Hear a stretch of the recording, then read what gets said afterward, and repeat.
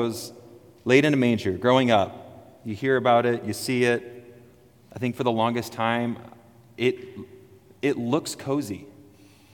Like they're made to look. It looks like yellow memory foam on just what happened to be a perfect size thing for a baby, right? And so I think that's another example where it's like, I don't want to be familiar with that. This is a trough that animals ate food out of. Who knows if they were able to clean it? And then they found straw somewhere in this stable, and they put it there and laid a baby, Jesus, the Son of God, in it. No other God of any religion has done this. How incredibly countercultural is our God? How countercultural is Jesus?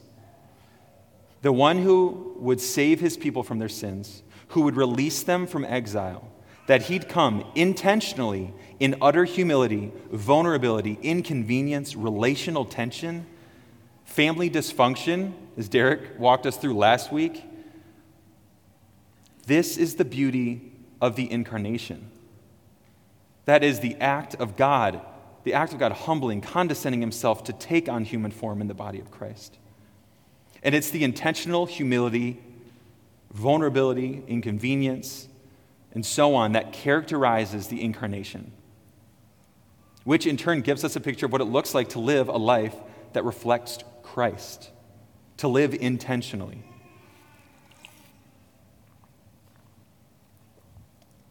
In her book, Keeping the Sabbath Holy, which many of you are probably familiar with at this point, it's been talked about quite a bit, and if you haven't read it, please pick it up. It's wonderful. But Marva Dawn hits on how embracing intentionality is a key piece of keeping and honoring the Sabbath. That good and right intentionality means we care and that our affections and desires are appropriate. She shares the following personal example in her book. She says, if I want to convey to guests in my home the message that they are treasured for who they are and not for what they do, it is important that I be intentional about not letting them work or help on the Sabbath. Though the context for that example is the Sabbath of observance, Dawn isn't saying intentionality is unique to just the Sabbath, though. She goes on to say, let's hear this clearly. She goes on to say, such deliberateness goes against the grain of many Christian lives in 20th century, and I'd add 21st century America. We so easily fall into the patterns and habits of the world around us and its outrageous lack of commitment that we rarely take time to consider how we do what we do. Now, Dawn is speaking broadly here. For our purposes, I'd argue her critique is uniquely applicable within this Advent season, specifically this story, this familiar story of the birth of Jesus, a story that so many know, a holiday that so many celebrate, whether they believe Jesus is king or not. And maybe there was a time where you saw a Christmas tree and the percentage of that person was Jesus' follower was higher, and now it's a common thing that we do, and it's fun, and it's beautiful, right? But it's different, it's unique. So how much more crucial for us to be intentional and deliberate in this season when so many things can look consistent, household to household, person to person, celebration to celebration. And there's two reasons. One, for the shaping of our own hearts, to experience the beauty of our God, to be in awe and not just familiar with who Jesus is. And we're a people whom God has called to be set apart. Not physically, no, but set apart in that we reflect the love of God.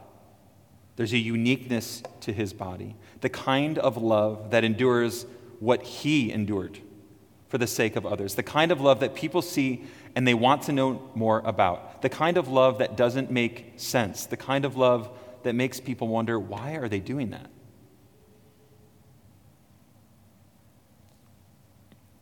Church in the Square, let's be intentional in this season. Let's be deliberate in this season. And I know to some extent it kind of rings loudly that it's like, yeah, well, we know what's the most important part of the season. And I think we all do. I would just ask that we'd slow down and consider this story, what's happening. Consider the time that was happening in Joseph and Mary's life.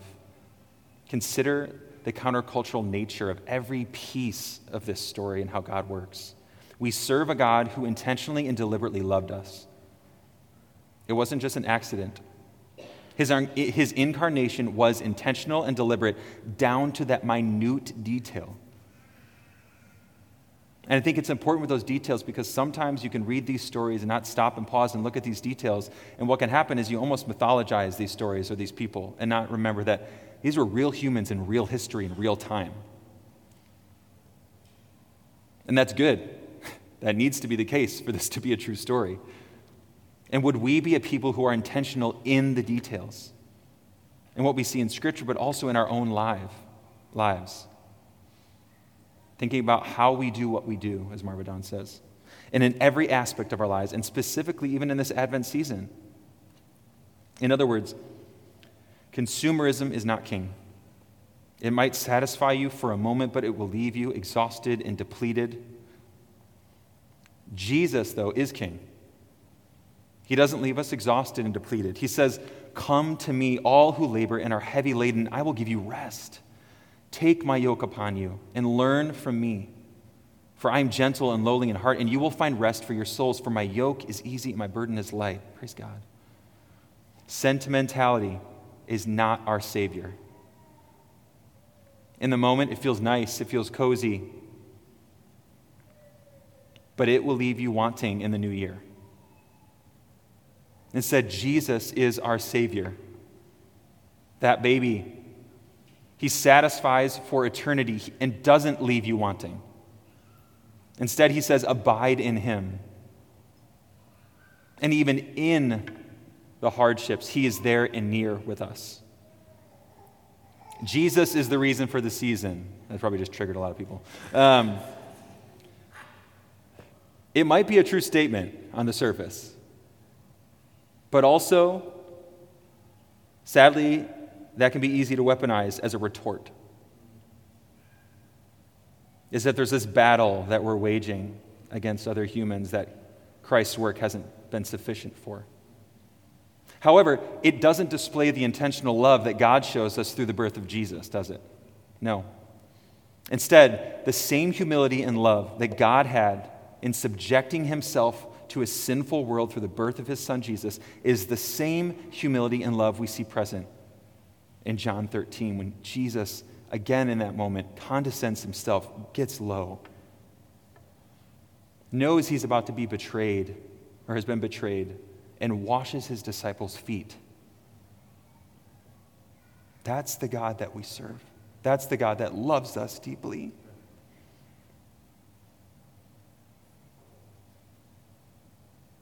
And so this season might bring you fun or excitement. To be clear, I'm not anti-sentimentality. Maybe just a little bit. No, it's fun. I love the lights, Christmas trees, the music, cookies, all that. It might bring, but also this season might bring you sorrow or pain. It might bring you anger or resentment. And the reality is all those pieces, the Christmas tree, the lights, the cookies, the movies, yes, even the music, none of it brings lasting joy. None of it meets you where you are. None of it says, come, be with me. Let me love and care for you. None of it loves you and reminds you of your worth. Only Jesus does this beautiful work. His intentional and his incarnational love is why the writer of Hebrews can say in chapter 4, verse 15 and 16, since then we have a great high priest who has passed through the heavens, Jesus, the Son of God. Let us hold fast our confession, for we do not have a high priest who is unable to sympathize with our weaknesses, but one who in every respect has been tempted as we are, yet without sin. Let us then with confidence draw near to the throne of grace that we may receive mercy and find grace to help in time of need.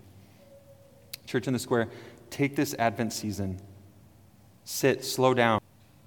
Don't let familiarity get in the way of the truth and beauty of God's word and the story of his incarnation.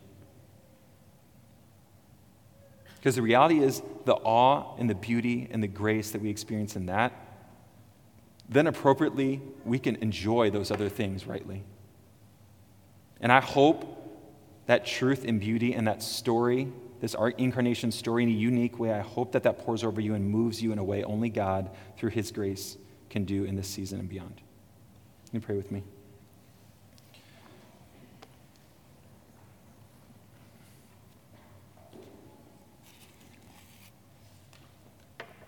Lord,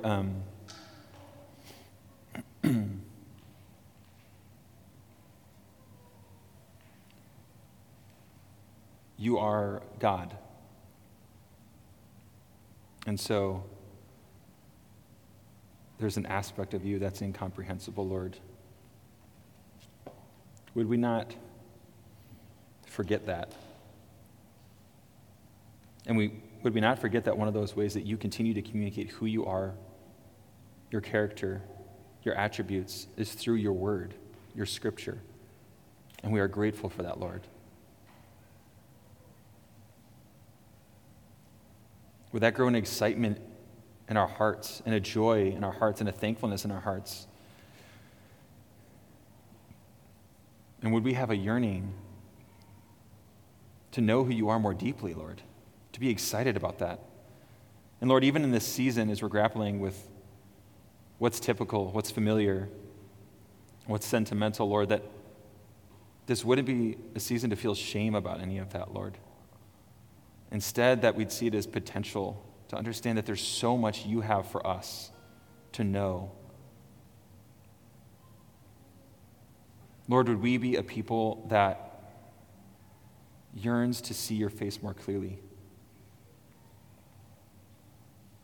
And in seasons where it can be easier to coast along than others, Lord, would you work in our hearts? Would you slow us down? Would you have us consider your words, your stories? And would we do so trusting and believing that you will grow us, you will sanctify us, you will do a unique work in our hearts and minds? Because the reality is, Lord, that is what we have hope in, that is what we find joy in, that is what we find sustenance in. If all things weren't here tomorrow, Lord, you are here and near to us. Do we trust that? Do we believe that? You are so good, God. We love you. Amen.